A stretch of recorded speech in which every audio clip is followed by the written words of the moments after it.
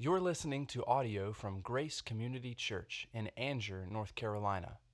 More information about Grace Community Church can be found at graceccnc.org. Special time today. And Brad, would you please pass me my notes down there that are by you? That would be so helpful. Children, if you'll come up and join me on stage. So, just when you didn't think you had class today, you do, and it's with Miss Keisha. Okay, so preschoolers all the way up to fifth grade. If you'll come join me, and we're going to sit not touching the tree, and we're going to sit all on this side of the podium. So you can gather up here. That will be fat. You're going to face me, not your parents. They don't want to see you. They've seen you all week. I want to see your faces. All right. So I'm going to sit in this chair right here, and you'll want to look at me, Brianna, because I've got a little special picture thing up here that I'm going to do. Thank you, baby. Now, boys and girls, just in case you don't know how God works, okay? Grown-ups are asked to participate in the service, and we had special friends, Mr. Terry and Miss Sandra. They came up and shared about peace today. Okay, so they were at their house figuring out what they were going to talk about, and Miss Keisha was at her house figuring out what I was going to talk about today.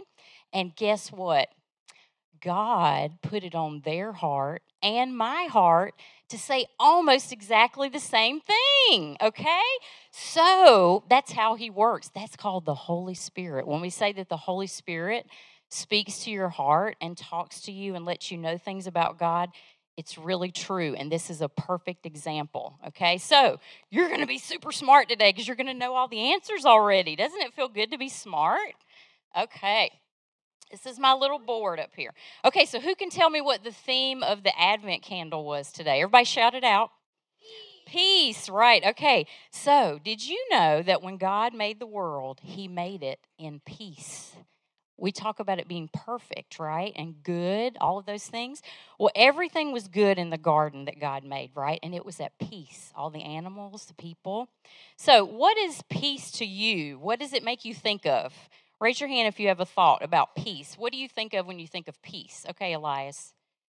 Calm. I like that word. Okay, Reese. Silence. Okay, woo, parents like peace like that, don't they? Gray. What does peace remind you of? What do you think of when you think of peace? You can think about it. Okay, Isaiah. Patience. Oh, I like these words. Okay. They mentioned people not fighting or not getting along, right? Do y'all think we've had any of that the last year and a half where people haven't been able to get along? No. Really? Oh, we have. Yes, we have. 2020 and 2021, lots of arguing. Don't ever get on social media. Don't watch the news. Okay, you're glad you get to go to school because you don't have to listen to it there. Okay, well, in the garden, God's peace was destroyed, right? When something happened, and it involved a special tree in the garden. God told Adam and Eve not to eat from this one tree in the garden, right? Did they obey God? Did they listen? No, even though He loved them and He gave them good instructions, what did they want to do? They did. They wanted to disobey. Their hearts were against God. What were you going to say? They did. They wanted to be their own boss, right, Elias? That's a good way of putting it, right? So they did their own thing. And what happened? So we have peace, which is our theme today. Okay, I'm going to keep that over here. We have one of my pages has gotten mixed up here. Well, there it is. Okay. We have God in the garden and we have Adam and Eve, right? They're all happy and everything. But when they ate from that tree, what came into the garden that destroyed the peace? All right, Saber. It's a 3-letter word. It's not very good. I heard somebody say it. What is it, boys and girls? Y'all all know it. What is it? Sin, right? Okay. Sin. All right. Now, something happens with sin because it messed up this relationship between God and Adam and Eve. What happened, Navy, to this relationship? Did they get to be together all the time? What happened?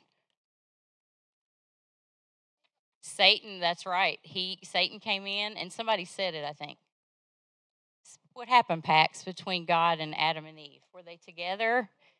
Yeah, they were separated by sin, right? Not just in their hearts because they made a bad decision, but God actually sent them out of the garden and they were physically separated from God, right? So, God was not going to accept this, though. He was very sad and he could not be where sin is. Why can God not be where sin is? Because he's what, boys and girls? Holy, right? He's holy, right? But he had a plan. And what was his plan? Who was he going to send? Who was he going to send? Jesus, right? God was going to send Jesus. And he's such a good God that guess what? He even told them the plan from the very start. Did you know that when God was giving out the punishment for their sin, he told Adam, Eve, and the serpent who caused the problem that he had a plan in place and that the offspring or the children of Eve, the child of Eve, would crush the serpent's head and that the serpent would strike his heel. And we've talked about in the 5th grade class that that's a picture of when Jesus died on the cross. He would completely die, right? But he would come back to life again. So, God sent his only son to be born of a woman named Mary. And so, why was Jesus born, boys and girls? Why was he born? Who have I not heard from? Okay, Justice. Yes, he was born to save us from our sins, right? And so, Jesus was born to die. Now, when Jesus died on the cross, Jesus was able to bring us back to God, okay? He's able to make this relationship so that we can get back to God, okay? I left my box. That's okay.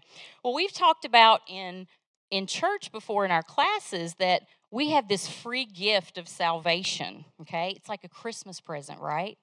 There's a gift for everyone. It's offered to everyone. But it's not our gift until we what? If I give this to Emerson and I say, Emerson, I've got this present for you, Emerson. It's not yours until you what, Emerson? Open it, until you take it and you open it, right? So God has sent Jesus to give each one of you and all those people out there a free gift of salvation. But it's going to stay there in that beautiful package waiting for you until you accept it and you decide that you want to have that gift for yourself and believe in Jesus, right? What happens when we believe in Jesus and what he did for us on the cross? What happens, Isaiah? What? Yes, our sins are forgiven, right? Holly, did you have a different thought? Yes, you can proclaim to the world that you want to be baptized. That's right. Do we get to be with God forever? Oh, yes, we do. Yes, we do. Oh, boy. They slept on that one a little bit. Okay, we get to go to heaven and we get to be with God forever, right? Because Jesus is our peace. He brings peace, like Terry and Sandra said, but God also means for Jesus to be our peace, okay? Because he makes us right with God. All right. And you heard them say the story where the angel said, unto you is born this day in the city of David a Savior who is Christ the Lord. You will find him wrapped in cloths and lying in a what? Manger. And the angels came and they said, and this is a preview for next week, right? Glory to God in the highest, and on earth, what? Peace among whom God is pleased, okay? And guess what, boys and girls? The world began in peace, but guess what? It's also going to end in peace. That's right, Saber. The beginning and the end. Jesus will come again and he will bring us peace and he'll make everything right with the world again. He will make all things new. So let's pray. Bow your heads and close your eyes. God, our Father, thank you for loving us, Lord. Thank you for the gift of Jesus, your Son, who came to save us from our sin. Thank you that we can have real peace that lasts forever when we believe in Jesus' death on the cross and that he makes us right with you. Thank you for loving us that much. Amen. Love seeing you boys and girls. You can go back to your seats.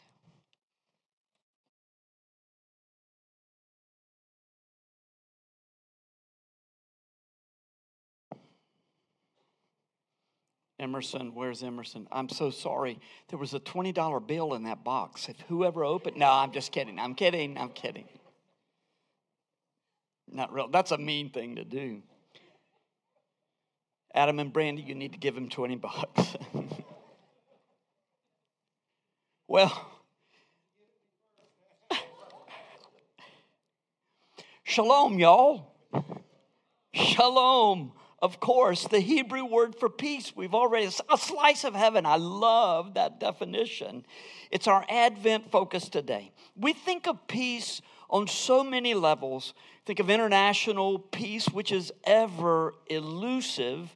And so we settle for temporary alliances and threats of war to prevent war. We hope and pray for peace at Christmas family gatherings. But there is no peace because they're divided right down the middle between Carolina fans and State fans and Campbell fans and Gardner-Webb fans. As for personal peace, there is no peace with God unless we have that relationship that Keisha described so beautifully for us this morning. And then there is the peace of God that comforts our hearts and assures us of God's loving care over our lives. Our text this morning is Colossians chapter 3, verses 12 to 17. The peace described in this text is peace in the body or peace within the church family. So to read our text, we have two individuals who are graduates of children's ministry. You can't believe when we have Grace Connection class, the sophistication and nuance with which teenagers give answers to pretty difficult questions. So our children's ministry and youth ministry both are doing a wonderful job. But this morning, Ellie Grumbach and Michael Damaris are going to be coming to share our reading. Colossians chapter 3, verses 12 to 17. You guys come on up if you would. This is Michael's last day with us. As Keisha has already mentioned, we are going to be so sad to see the Damaris family go, but we are all praying that they have 4 flat tires and just decide to turn around. Nah, just kidding. You guys read this text for us. Put on then, as God's chosen one, holy and beloved, compassionate hearts, kindness, humility, meekness, and patience, bearing with one another, and if one has a complaint against another, forgiving each other as the Lord has forgiven you, so you also must forgive. And above all these, put on love, which binds everything together in perfect harmony. And let the peace of And let the peace of Christ rule in your hearts, to which indeed you were called in one body, and be thankful. Let the word of Christ dwell in you richly, teaching and admonishing one another in all wisdom, singing psalms and hymns and spiritual songs with thankfulness in your hearts to God. And whatever you do, in word or deed, do everything in the name of the Lord Jesus, giving thanks to God the Father through him. Amen. Thank you guys so much. Ellie, I did you wrong. I meant to have this one over here, but she found the one that was on there, but it wasn't the best one. Thank you guys so very much. Look, I would love to go through this text word by word, and not only verse by verse, but word by word as well. So I'm going to define words and explore implications as we go, but there are 5 thoughts I want to share about the promise of God's peace to the family that is engaging with him and one another in ways that ought to cause us to work hard to please the Lord. The first is this: this peaceful family to which we have been called is like no other. It's unlike any other. In verse 11 of our text, Sandra read from Galatians. Same thing in verse 11 of Colossians 3. The Apostle Paul states that God's family is not restricted by race, socioeconomic status, or religious pedigree. In verse 12, Paul called the Corinthian believers chosen ones. So God has chosen out of every race, both sexes, out of all different sorts of socioeconomic groupings, God has chosen ones to be in his family. John Woodhouse said it this way about our status. God is the owner of all the people in the world, in the whole world. He is the maker of all people. And yet, among all people, we who were joined to Jesus Christ are his chosen ones, his special possession.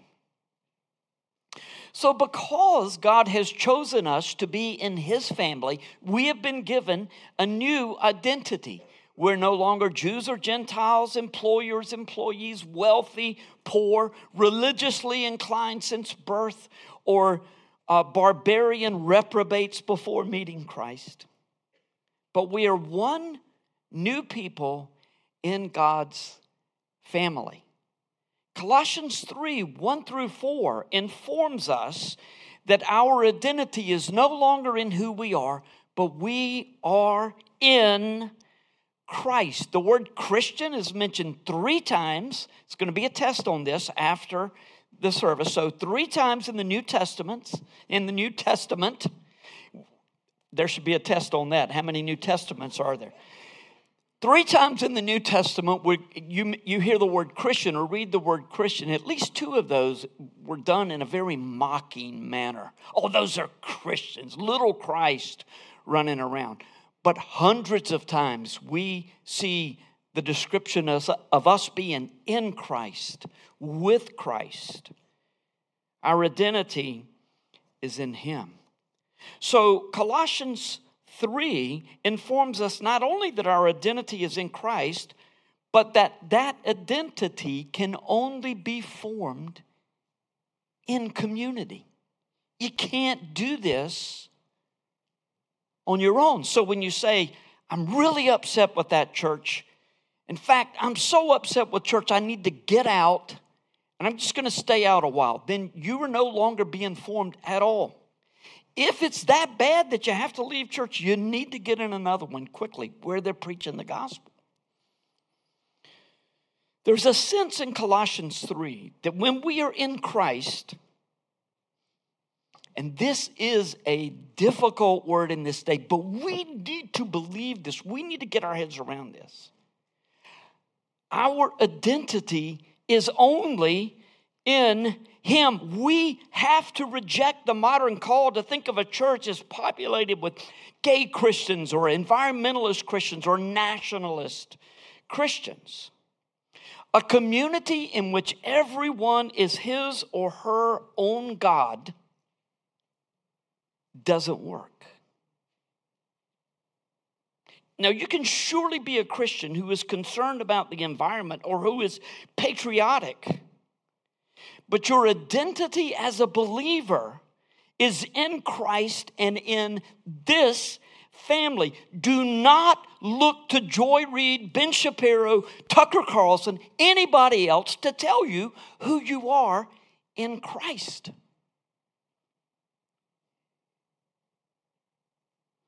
God's word tells you who you are. Second, biblical peace is only achieved when the family is gospel-centered.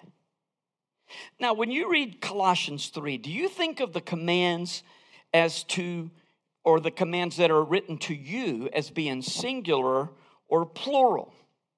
You probably think, if I'm going to be the kind of Christian that I need to be, I need to let the word of Christ dwell in me, which means I need to have my quiet time. And I need to be at peace with God. And I need his peace flowing through me so that I can be a better Christian. And when I'm in a public place and it's time to eat my meal, I need to pray and be a good testimony for the Lord. Now, all those things are good and true.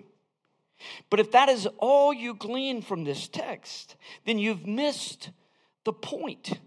In the same way that some of us use Yahweh on the screen to imply, instead of Lord, to imply that this is the word God is using about himself when he is in relationship with his covenant people, that being in the Old Testament. You see that a lot when we have, especially the Psalms, Yahweh, and you know that he's using a particular name of himself to communicate a point. In the same way, I could have used second person plural on the screen in all of these verses, so that instead of saying, let the word of Christ dwell in you richly, it would have said, let the word of Christ dwell in y'all richly. But if I had written that, then I would have had to put at the end of it, you hear? And then I'm adding to the word, so I thought I better not do that. These commands were given not to individuals, although they apply to individuals. These commands were given to the community, and a gospel community at that. We have heard what a gospel community is. These kids called it like it is. The word of Christ, of verse 16, could be translated as the word about Christ or the gospel message. It's same as in Romans 10:17. Complete the sentence. Faith comes by hearing, and hearing by the word of God, you think, but it's the word of Christ. It's the gospel. It's the gospel message that needs to circulate constantly among us. I used to think that some churches had too much of the gospel, but that's because I thought that the gospel was limited to the plan of salvation. But I've grown in my faith to understand it's so much more than that. And so that in reality, we need not less of the gospel, we need more of the gospel. The plan of salvation, as Keisha so aptly explained this morning and described, is the entry point into these very deep and refreshing waters of the gospel. It encompasses all of Scripture. We learn about, from Genesis to Revelation, we're learning about God and sin and the impossibility of redemption apart from Jesus' sacrifice, and the fact that he's the one who is really doing the work of sanctification in our lives. He's doing the spiritual growth. Now, we've got responsibilities, but as we take these spiritual disciplines seriously, God is changing us by the Holy Spirit. It's throughout the entire Scripture, and that informs our next and third point. Keeping the peace involves a whole lot of forbearing and forgiving, and it also involves a whole lot of admonishing, a fair amount of admonishing. Colossians 3:12-13. Put on then, as God's chosen ones, holy and beloved, compassionate hearts, kindness, humility, meekness, and patience, bearing with one another. And if one has a complaint against another, forgiving each other. As the Lord has forgiven you, so you also must forgive. Peace in the family. This love that we have for one another, this unique blending of race and culture and experience, does not happen naturally. In verse 12, we're told to put it on, just like we would put on a jacket. How are we to wear this new attire of our identity in Christ? With compassionate hearts, kindness, humility, other qualities that you find every day on Twitter and Instagram, right?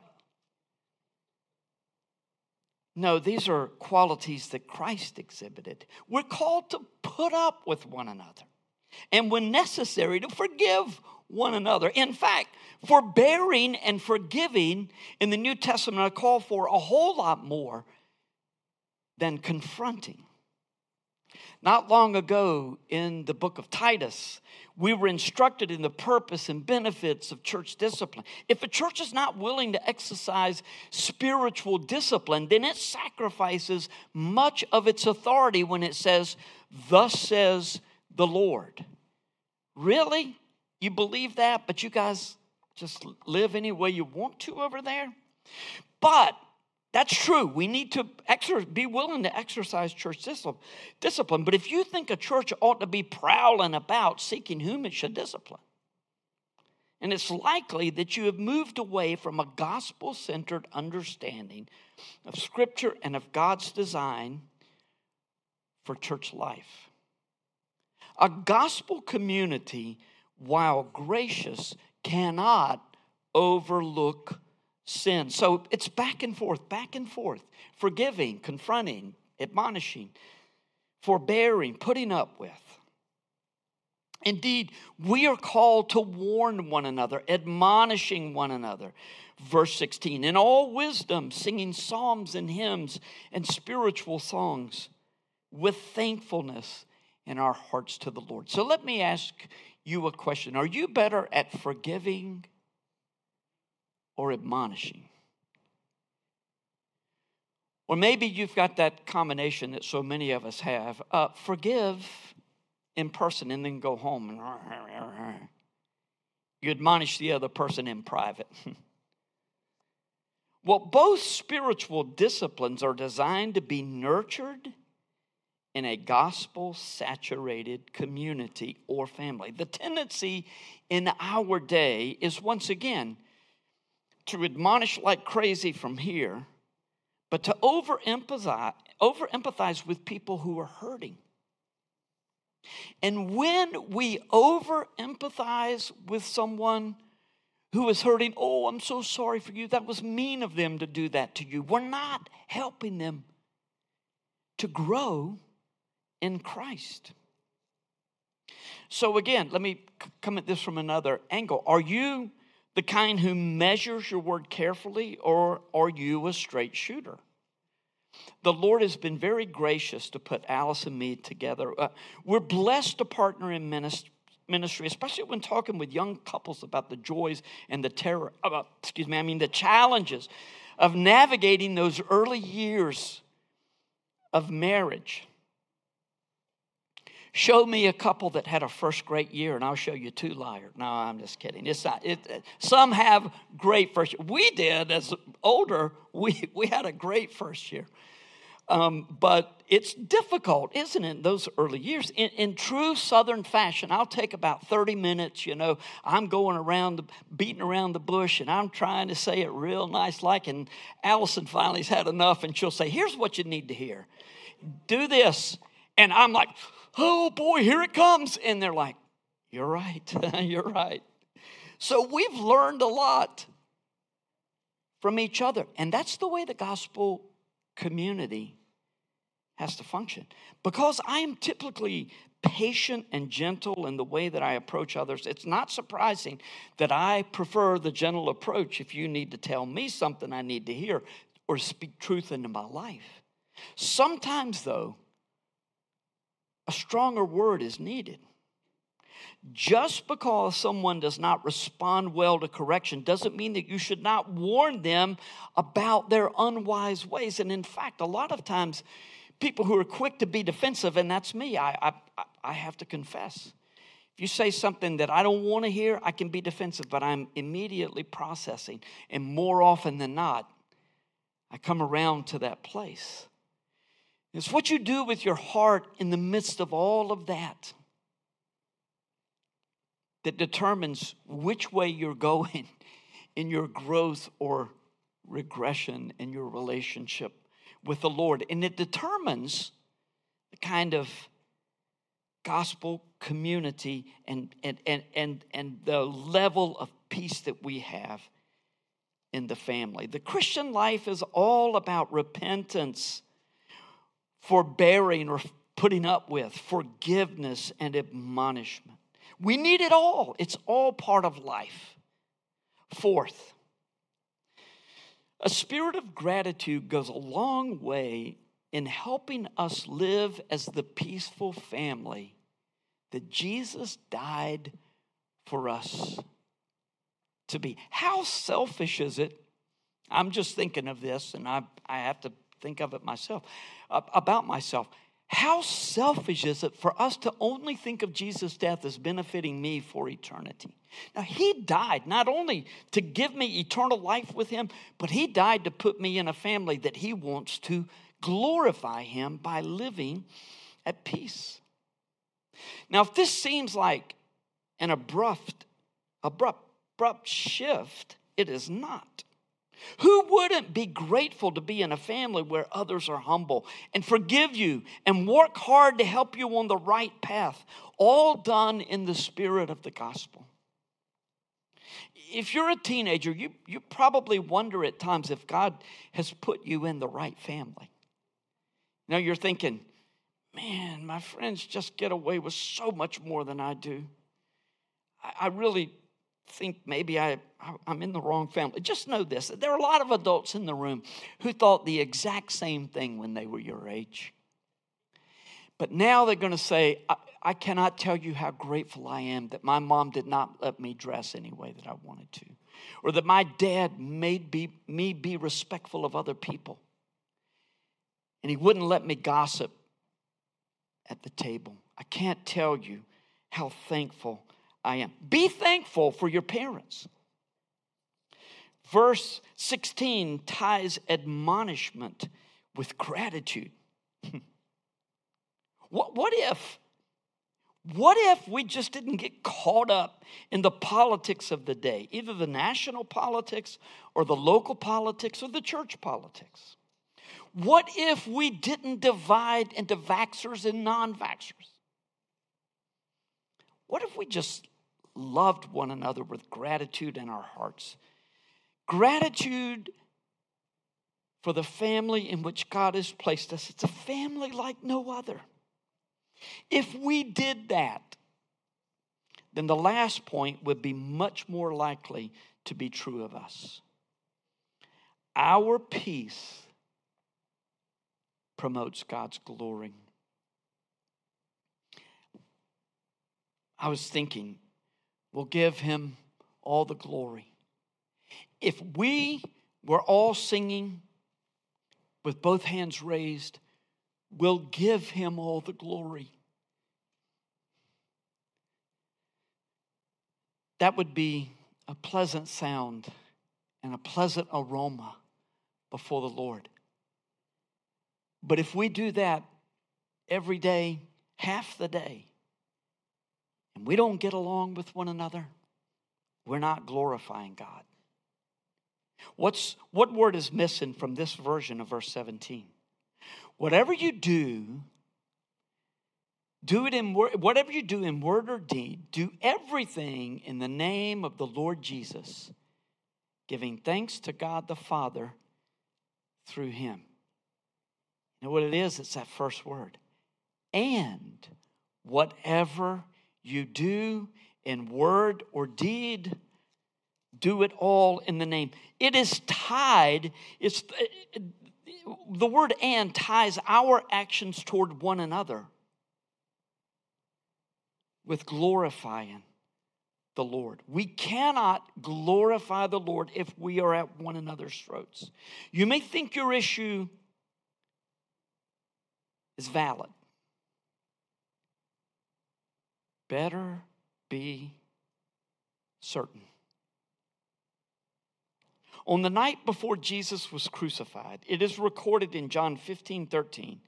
Jesus said this in verse 13, "Greater love has no one than this, that someone lay down his life for his friends." Now, when you hear John 15:13, what is the first thing in fact, what is just about the only thing we think of?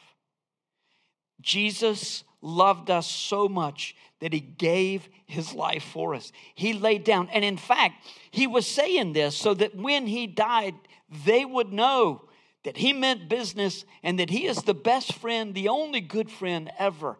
But verse 13, in context with verse 12, "This is my commandment, that you love one another as I have loved you.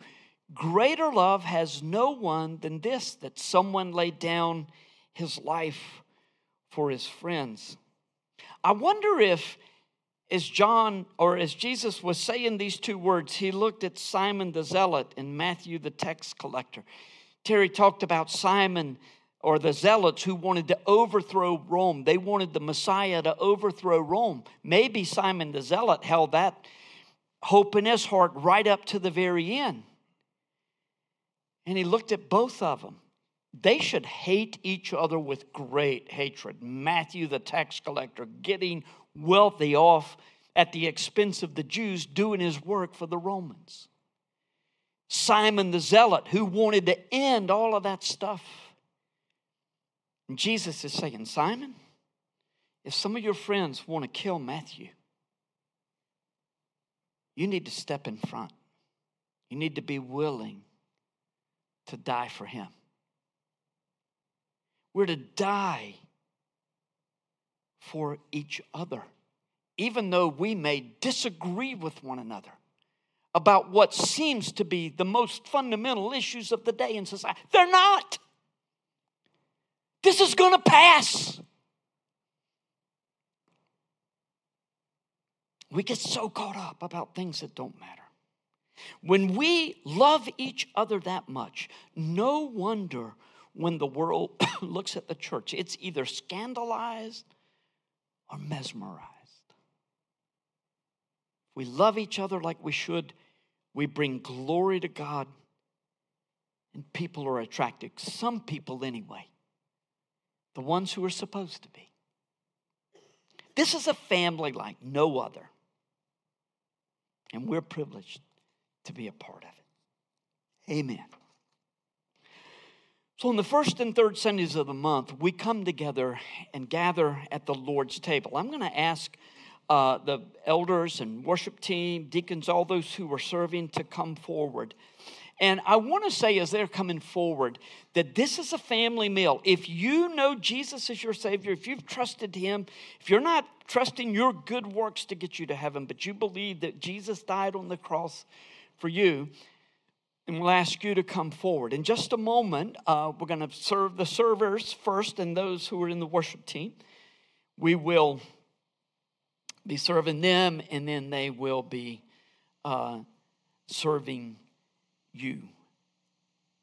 So when we get to that place, we're going to have everyone come down these interior aisles, and there'll be someone to direct you when it's your turn.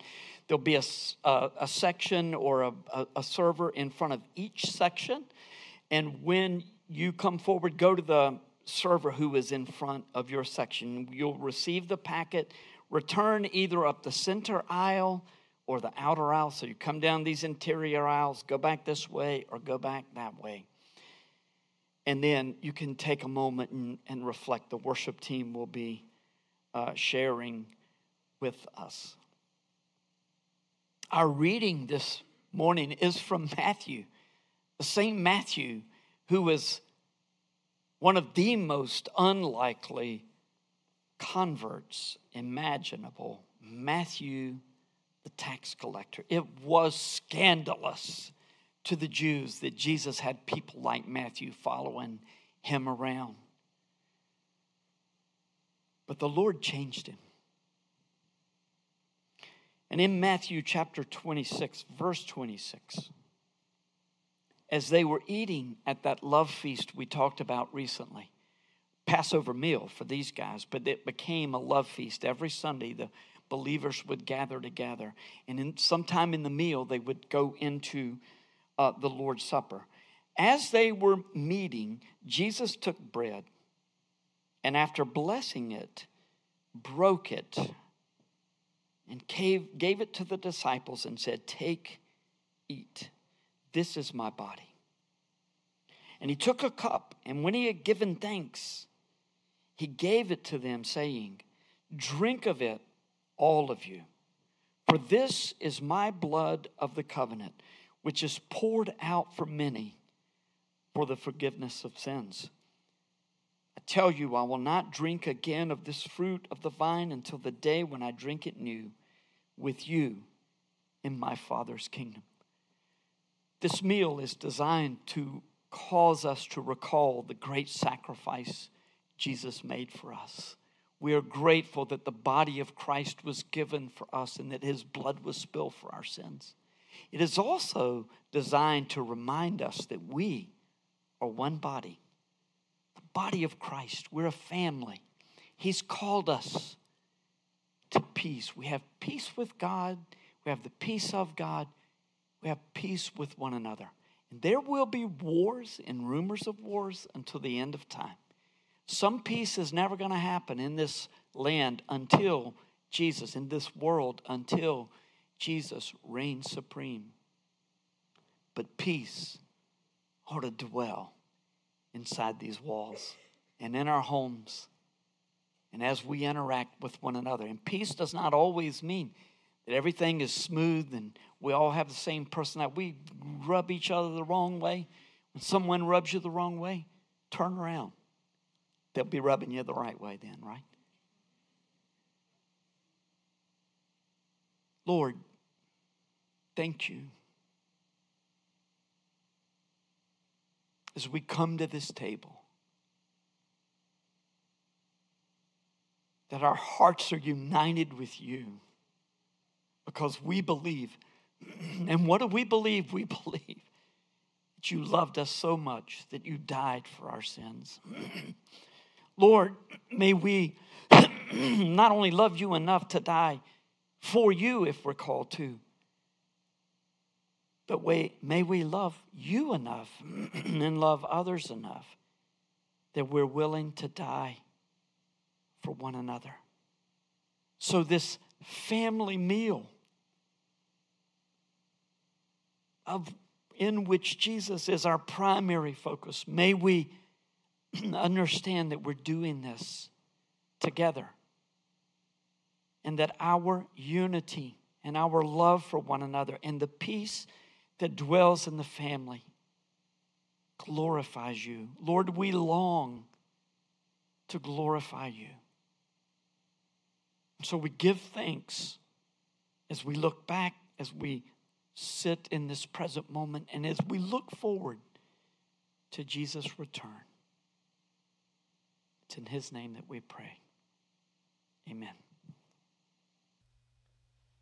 Thank you for listening to audio from Grace Community Church, located in North Carolina. Feel free to make copies of this audio content to share with others, but please do not charge for those copies or alter the content in any way without permission. For more information about Grace Community Church, go to graceccnc.org.